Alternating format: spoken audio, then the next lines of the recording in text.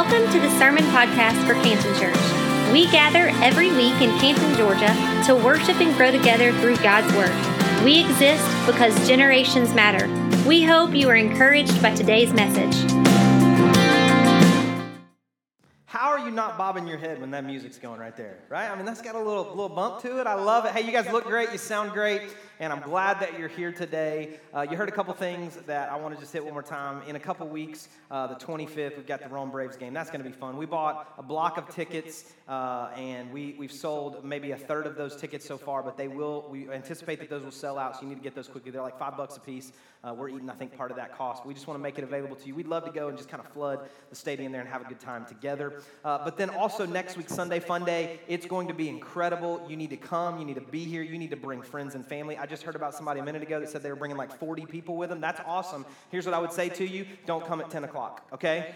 I've said that for a couple weeks now. Don't come at 10 o'clock. Don't come at 10 o'clock because we're anticipating that'll be our fullest service. So you can kind of move to 8:30 or 11:30. You move to 8:30, you get all day to play. That's really what we're saying. So you can do that. But this last week, our family had a good week. We started back to school for our kids. We have 4 kids, and we started back to school. It was a good week, but we had a little bit of chaos on Thursday. It didn't matter how much we thought we were prepared on Wednesday night. Thursday came, and we just had a little bit of chaos. We had actually done really well. We had gotten school supplies almost a month ago. And then 2 days before school started, we realized we were working off the wrong list. I'm telling you, I downloaded it off the school website, I think. But you couldn't have pencil top erasers, and we bought 3 packs of those. You had to have the Pearl Big Erasers. I don't even know what a Pearl Big Eraser is, other than it's just a big eraser. I don't know why they call it a Pearl. But so we got that. We were supposed to have 8 highlighters. We only had 4. You're supposed to have 48 crayons. We only had 24. So it was just a mess. So we're trying to fix that all in the last 24 hours before school starts. And so then we get to Thursday morning, and our tradition as a family is that we go together, all 6 of us, all 4 kids. I mean, even if they're not at that school, we all go together. We take a picture. Here's our family picture in front of the elementary school. This is my crew right here. So the 2 youngest, the elementary kids, are right here in the middle. And so this is their school, and the older boys are helping to carry in the Kleenex boxes and the paper towels and all those things. And so we get our picture. We go, I'm not going to post the other pictures that we had in front of each classroom, but we did that. That's kind of our tradition. And then we left the elementary school and we went to high school. The boy in the red shirt there, Cooper, he started high school at Cherokee this year. So we went to high school. We went to drop him off. He had informed us that he did not want us to walk him to class and take a picture. So we went across the street to Brewster's and took a picture. This is his mom taking a picture with Cooper across the street. Evidently, that was in the safe zone for us to take a picture, so she still tried to find a way to embarrass him, and I think it worked. So then we left the high school, okay? We left the high school, and now we're moving to the middle school for our son Branson, who's here in the brown sweatshirt. It was 900 degrees, but he was anticipating it being cold in his classes. So we were go with Branson, and from the high school to the middle school, something else happened. Now, eventually, we got to the middle school. We dropped Branson off. We took our picture in front of the school, which we've always done at the middle school. But in between leaving the high school and getting to the middle school, our son Cooper, who we had just dropped off at high school, he texted to say, hey, got in, found my homeroom, everything's great, loving life, high school's awesome, it was great. I don't know if you know this, but in the state of Georgia, you cannot have a cell phone while you're driving. Some of you know that. So I'm sitting at the red light. He texts. I pick up my phone to get the text, and then I start to ease through the red light, and one of Cherokee's finest is sitting right there. And he just wanted to send me off with a good first day of school. So he stopped, had a conversation with me. It was pleasant, so pleasant. He was like, hey, I saw you back here. Looked like you were holding your cell phone. Were you? There's that moment of decision. Not for me, for you. I said, absolutely. I was holding my cell phone. My son texted. I picked it up. Shouldn't have done it. Here's what he said. Thank you for your honesty. I don't know if that means everybody else in Cherokee County lies or not, but he said, thank you for your honesty. He said, I'm just going to let you off with a warning. And I was like, praise Jehovah. All right. So then we left there, and we dropped Branson off at the middle school. And in that moment, as we're getting back in the car, just Corey and I, we realized we have a tire going flat. I know, Alexander's terrible, horrible, no good, very bad day. So then we left there, went and got a tire. Eventually, we made it to work, and it was a great day. So we had a little bit of chaos, no matter how prepared we thought we were. And isn't that the story of family life sometimes? You know, last week we talked a little bit about this idea of families, and I told on myself then and how bad I am at mowing my grass during the summer sometimes. But in our families, there is just messiness and there is chaos sometimes, no matter how prepared you think you are, no matter how prepared you are on a regular basis. There are moments that creep up on us that are just chaotic or messy. And so last week we started this series called 5 Things That Will Keep Your Family Together. And as a part of that, I told you that the average family is not doing well today. And what we talked about is some crazy statistics. They're scary kind of for us to see. He said somewhere between 40 and 50% of couples divorce. 1 in 3 kids live in a home without a father. The average student loan debt per house is almost $50,000. Over 7 million children take a form of antidepressant medication, and over 3,000 high school students attempt suicide every single day.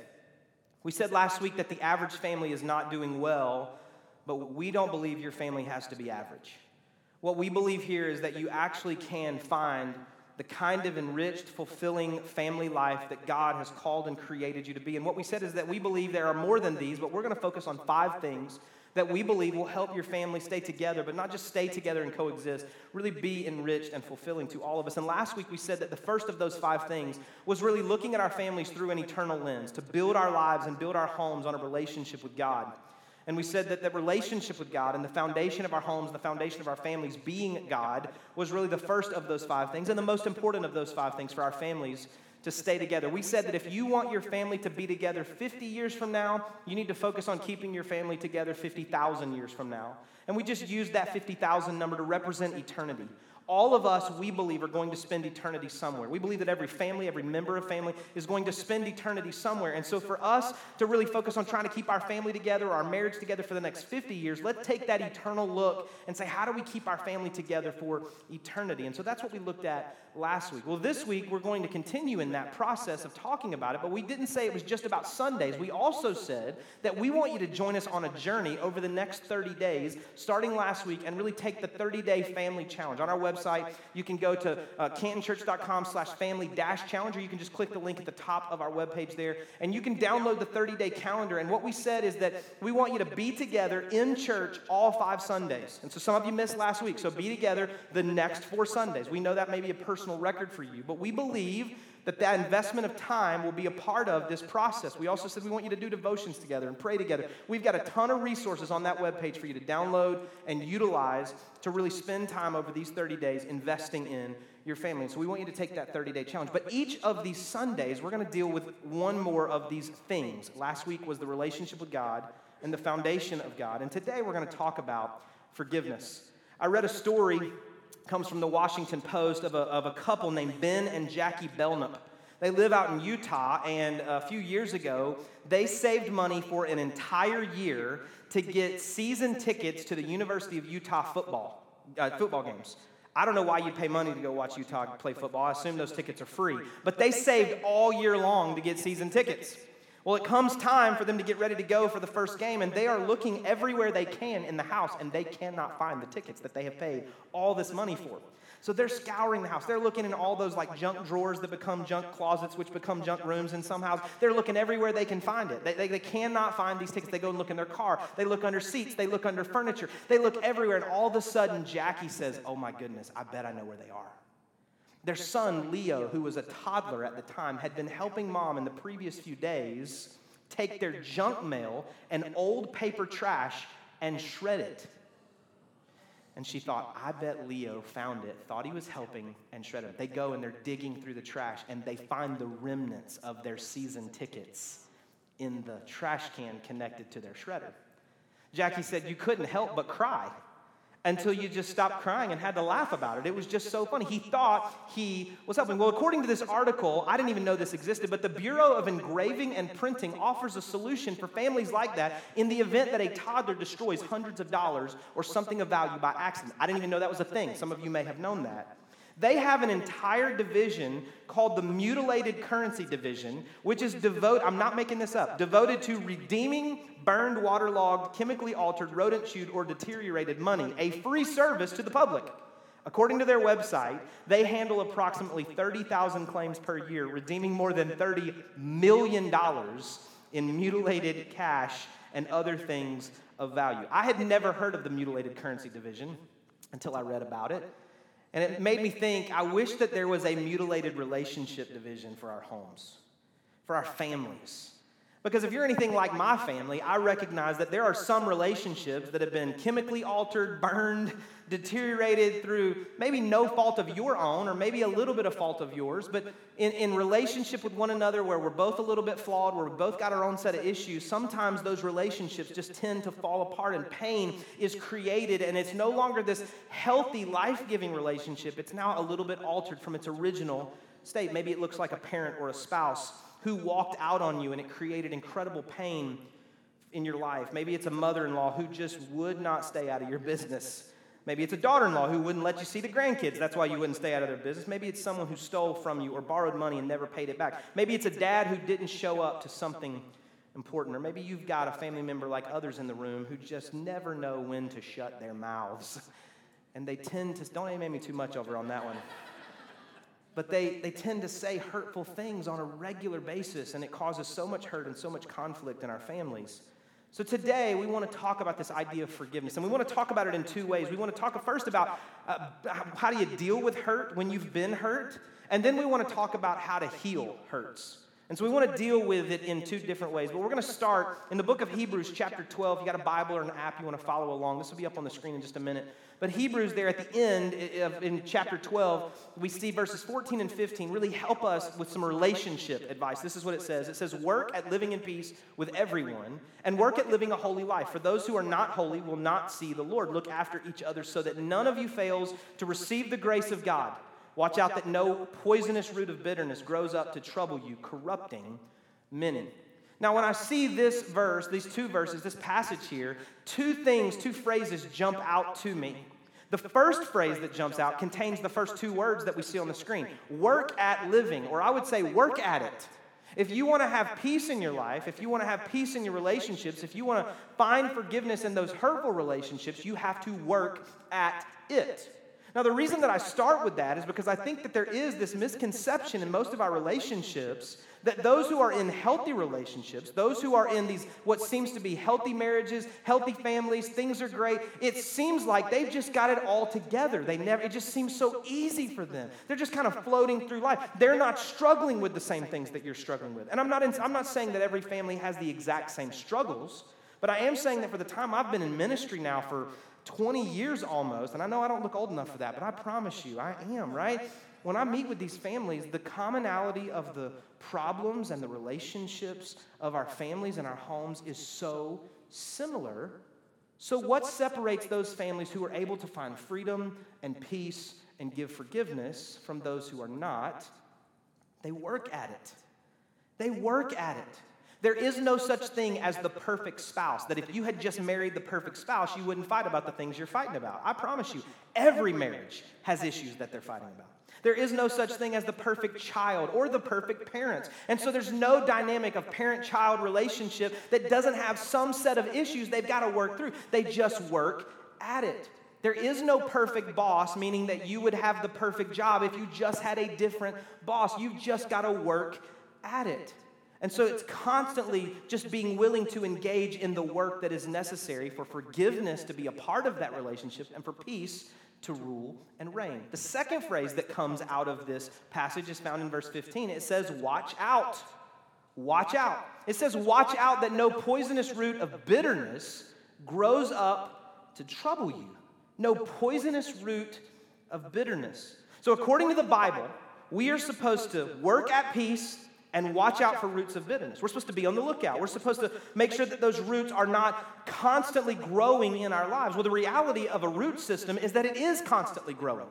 Even when you go into your yard and you pull weeds out, if you're not careful, if you don't get to the root, then those roots will begin to produce something new. And over time, those weeds get harder and harder and harder for you to get out of the ground.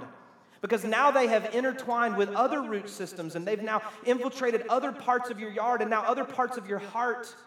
And you can't hardly get the roots of bitterness out of your heart and out of your lives and out of your relationships because the root of bitterness has taken hold of your life. Isn't that true in our families? I think in so many of our families, and I don't know about your family, but conflict doesn't just involve a few people. What happens is that the roots of bitterness grows up in you, and then it corrupts many. It just started with you and them, you and her, you and him. It started with one thing that was said, or one thing that was done, or one thing that wasn't said that should have been, or one thing that wasn't done that should have been, and now you have allowed the root of bitterness to corrupt the relationship between the two of you. But every time they walk out of the room, you say a little snide comment, and somebody else that's sitting in the room hears it, and it affects their view of that other person. Or every time you walk out of the room, they say something. Or now we're sitting in the same room and multiple people are texting about somebody in the room who is unaware that they are the result of a text conversation happening in the room where they sit. And now what happens is the root of bitterness is now actually corrupting many in the family because we didn't dig it out. We didn't work at it. We didn't do what was necessary. The problem is, for all of us, nobody plans to be bitter. Nobody aspires to be bitter, right? None of us do. We all want to be fun, life-giving, healthy in all of our relationships. But the drama gets going, and it corrupts many, and people get pulled in, and relationships go sour, and the root of bitterness over time grows worse and worse and worse in our heart and in our relationships. So what do we do? What do we do? Well, according to some scriptures that we find here, where Jesus is talking in Matthew chapter 5, verses 24 and 25, he gives us another kind of take, another approach on what we should do as it relates to finding peace and finding forgiveness in the relationships of our lives. This is what it says. When you are on your way to court with your adversary, settle your differences quickly. Otherwise, your accuser may hand you over to the judge, who will hand you over to an officer, and you will be thrown into prison. And if that happens, you will surely not go free again until you have paid the last penny.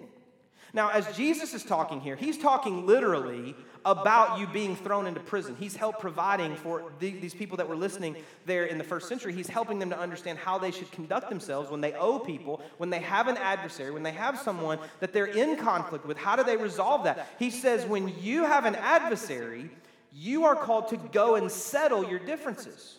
And if you don't, you're going to be handed over to the court, and then you're going to be handed over to an officer, and then you're going to be placed in prison. And even though in our lives it may not result in literal prison, maybe you know somebody, I'm not going to ask you to indict yourself, but maybe you have a friend who in their lives, they are locked up in the prison of hurt and unforgiveness.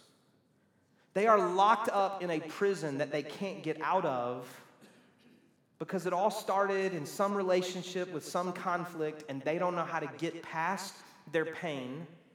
They don't know how to move past their hurt and in a proper, healthy way, deal with the pain. I'm not talking about suppress it. I'm not talking about just bury it and go away from it. I'm saying they're not dealing with it in healthy, life-giving ways so that they can move into the future that God has called and destined them for.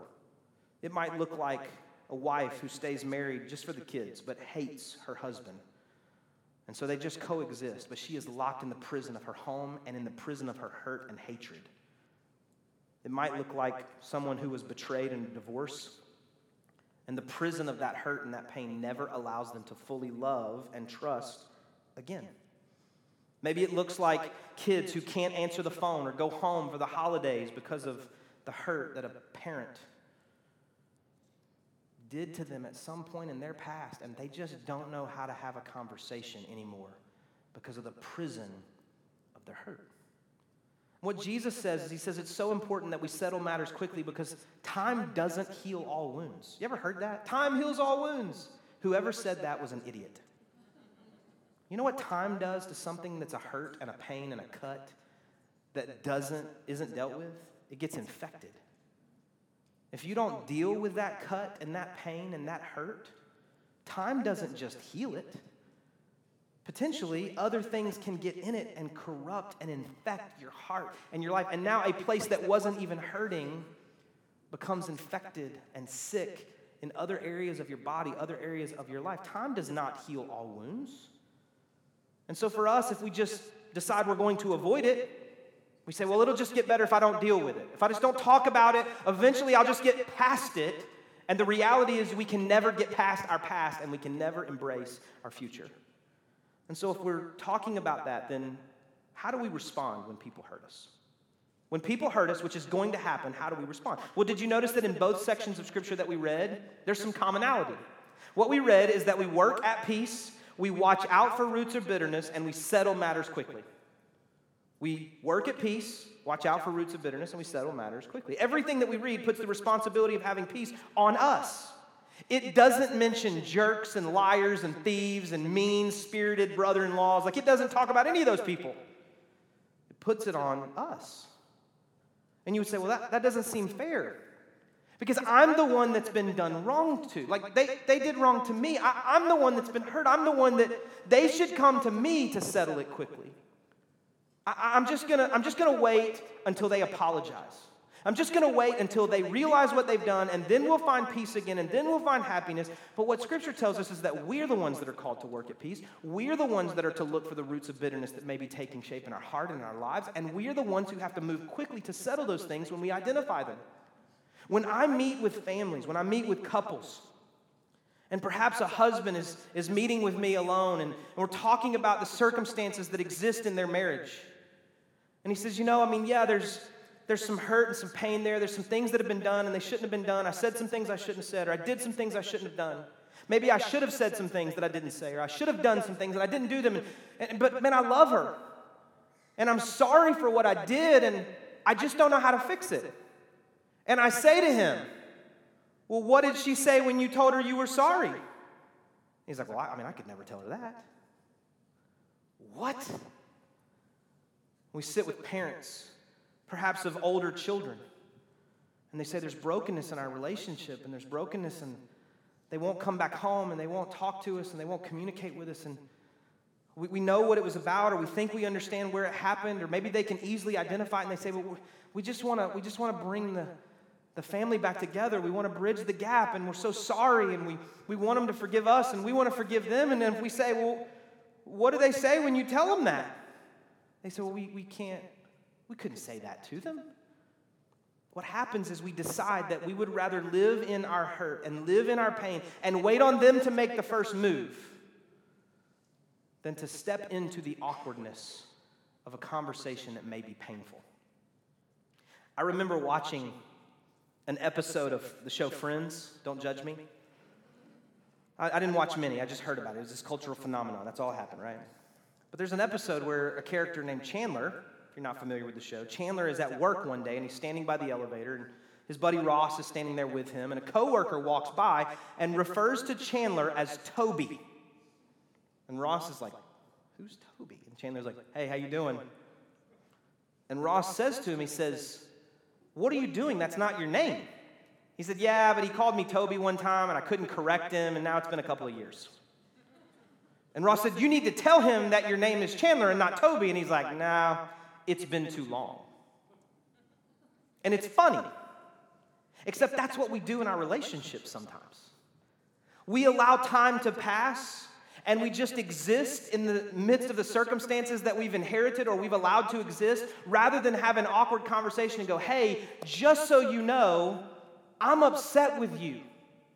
Just so you know, you hurt me deeply. Just so you know, I struggle to be in the same room with you, to have conversation with you. I struggle to even look at you without feeling like you are the person that caused me the greatest sense of harm in all of my life. You say, well, I could never say that to them. And maybe that's not what you need to say, but you cannot just allow them to look at you and think you're healthy, to look at you and think you're someone else when that's not the reality. Step into the awkwardness of the conversation. Step into the difficult conversation and say, hey, I just need to tell you some things because it's not fair to you for you not to know that they exist between us. It's difficult. It is painful. I promise you, you may feel like you need to throw up before you have the conversation, and you may throw up after the conversation. But it is so worth it, rather than you to exist in a relationship where they call you by the wrong name. They call you healthy. They call you at peace. They call you whole. And you know you're still broken. And so we go, okay, but what do I do if I'm offended? If I'm the one that receives offense, what do I do? There are two stages to every offense. Two stages. The first of them is the actual hurt, the actual wrong that's done. That's a reality. You are going to be offended. You are going to be hurt. I promise you, if you came today for me to tell you you're not, I can't say that, right? And so you're going to be hurt. That's just a reality for the human existence. And you have every right when you get hurt to feel hurt and to feel upset and to be mad and to get angry about it and to cry or to throw stuff or whatever it is that you do to process your emotions when you get hurt. But after a certain season of time, and for some offenses, it only requires a day, but we live in it for a year. For some, it only requires a week, but we live in it for a month. After a certain season of time, if we say, God, would you do a healing work in me? Would you do a cleansing work in me? Would you help me to process this in a healthy way?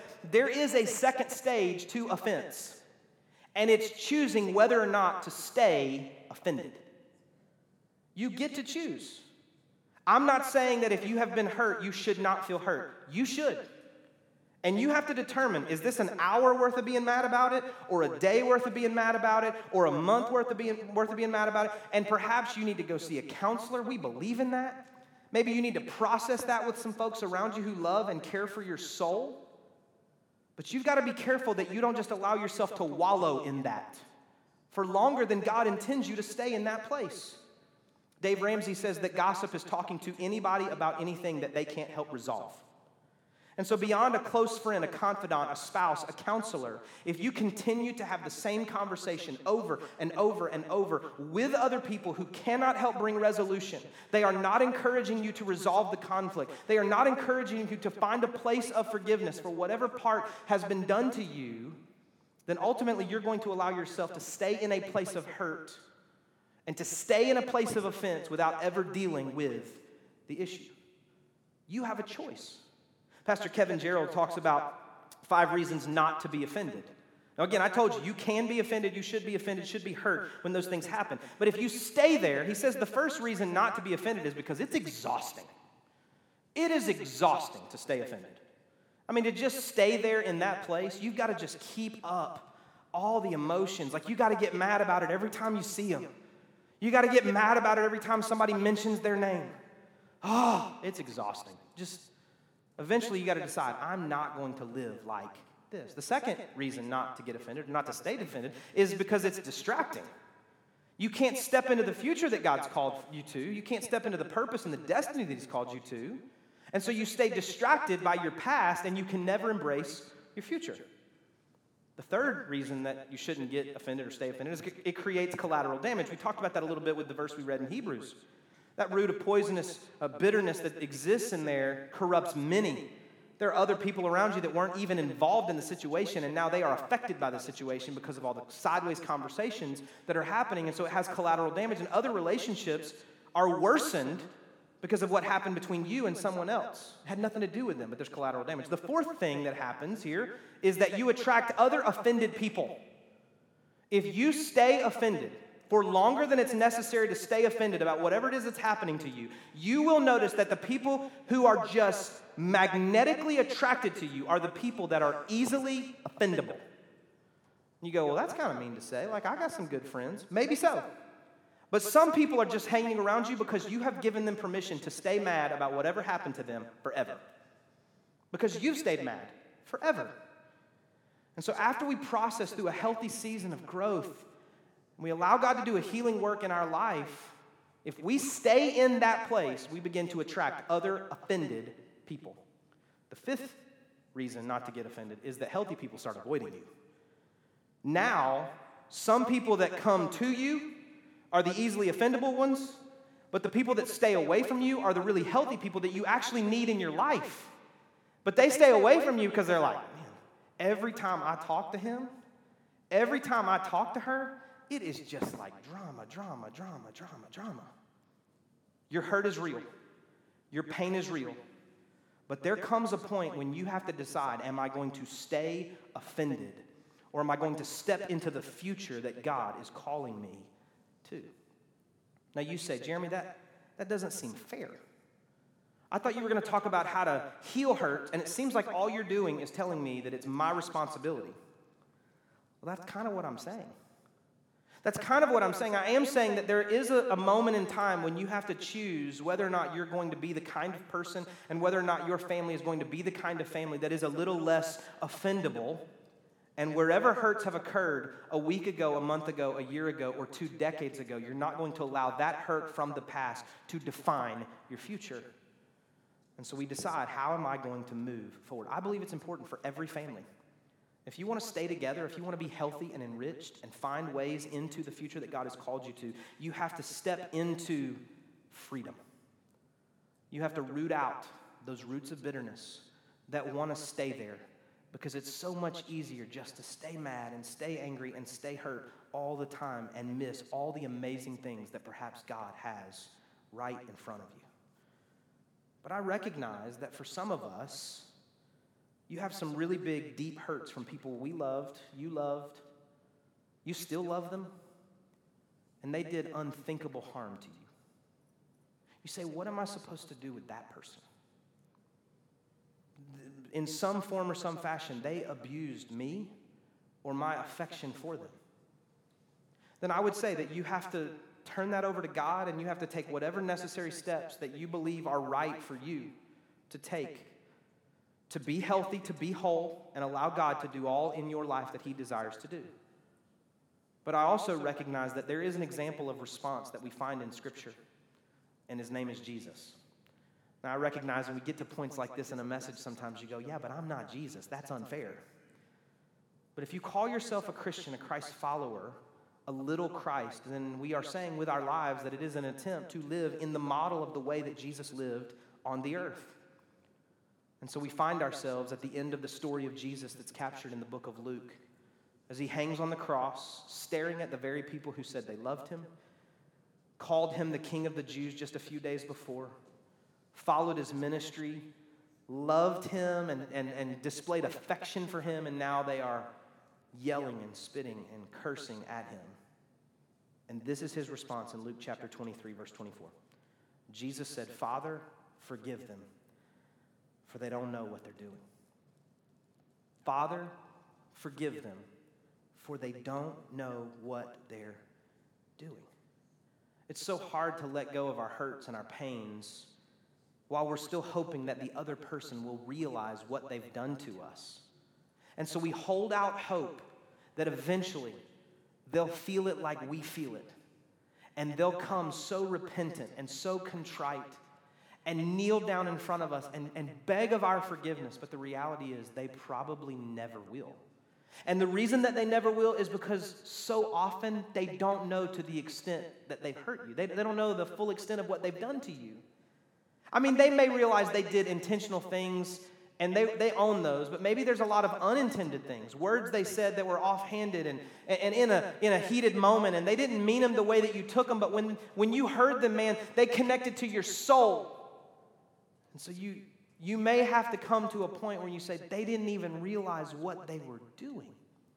Jesus was hanging on the cross as He's dying, and people are cussing at Him and screaming at Him, and He had this supernatural ability that He could have called down fire from heaven and consumed all of His enemies.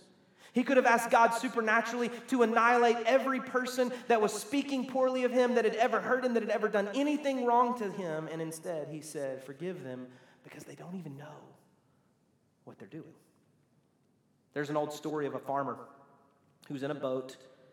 He's paddling upstream to deliver produce to a farm upstream from his land. And as he's rowing upstream, all of a sudden he sees a boat coming downstream toward him. And initially he doesn't think much about it, but he sees that the boat seems to be picking up speed and it's headed right at him. And so he begins to yell as he begins to row towards the shore. He's trying to get away from the boat that is headed right at him, and he's yelling, "Hey, watch out, I'm in your way, I'm right in the middle." And he keeps rowing faster and faster and faster, and he keeps yelling louder and louder, "Hey, you need to watch out, you're coming right at me, you need to stop, what are you doing?" All of a sudden he sees that the boat picks up speed and runs right into his boat. And as he collects himself, he's knocked loose a little bit. As he collects himself, he stands up to scream at the person in the other boat. And he says, "What are you?" And he realizes that the other boat is empty. It's gotten loose from its dock, and there was no one in the boat in the first place. So often when we've been hurt and we've been offended, we are yelling at the other boat, trying to make the other person feel what we feel. And there's nobody in the other boat.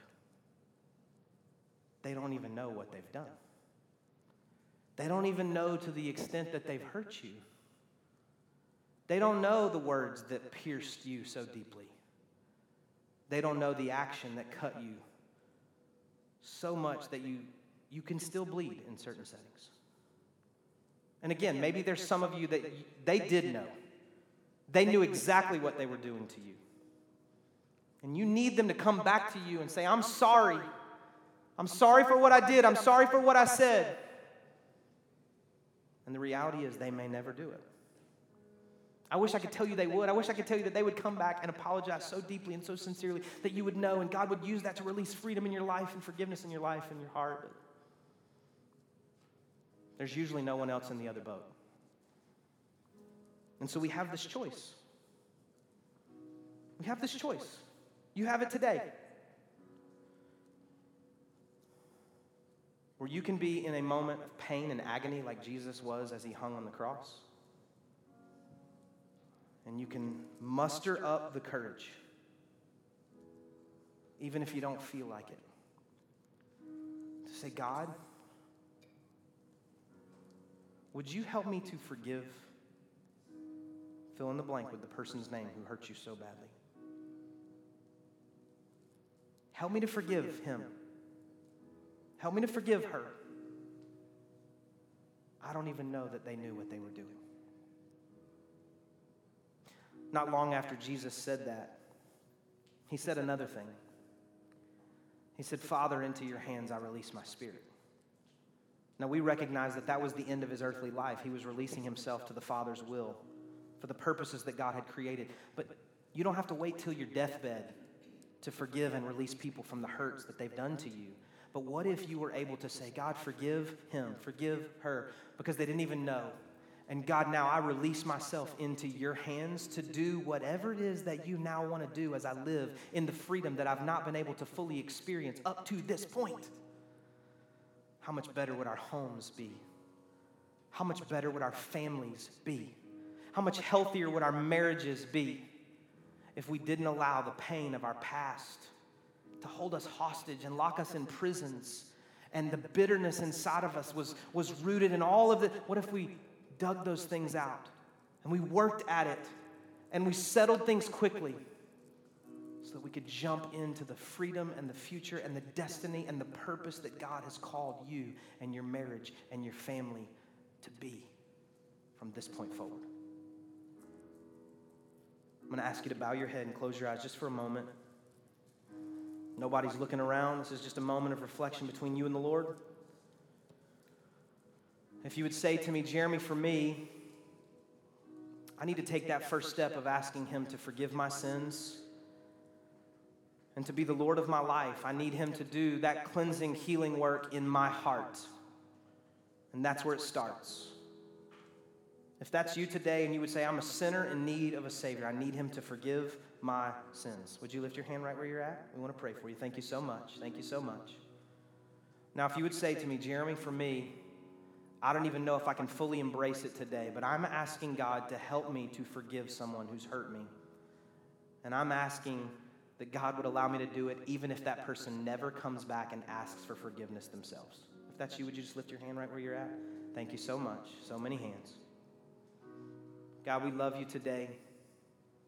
I thank you for the bravery and the confidence and the courage of the people in this room to respond as you do a work in their heart and in their life. And God, now I pray for those who lifted their hands and ask you to be the Lord and Savior of their life. God, would you do what only you can do? Thank you for the healing, salvation work that you provided through Jesus Christ. And so, God, we accept that now, every hand that was lifted. We thank you for that work in our lives. God, now I pray for every person that asked you to help them to forgive someone. That's a hard prayer to pray. Because what if that person never comes and asks for forgiveness themselves? But God, today, so many that lifted their hands are trusting you to do that work in their heart and to release them from the prison that perhaps they found themselves in, to help them to root out the bitterness that exists in their heart and in their life. And God, as they do that, would you replace it with peace? Would you replace it with hope and joy that maybe hasn't existed in a long, long time? And God, would they run into the future that you've destined for them? Let our families be a place of forgiveness. In Jesus' name we pray. Amen. Thank you again for listening. If you would like more information about today's message or about our church, we invite you to visit us at cantonchurch.com or on Facebook at facebook.com/cantonchurchga.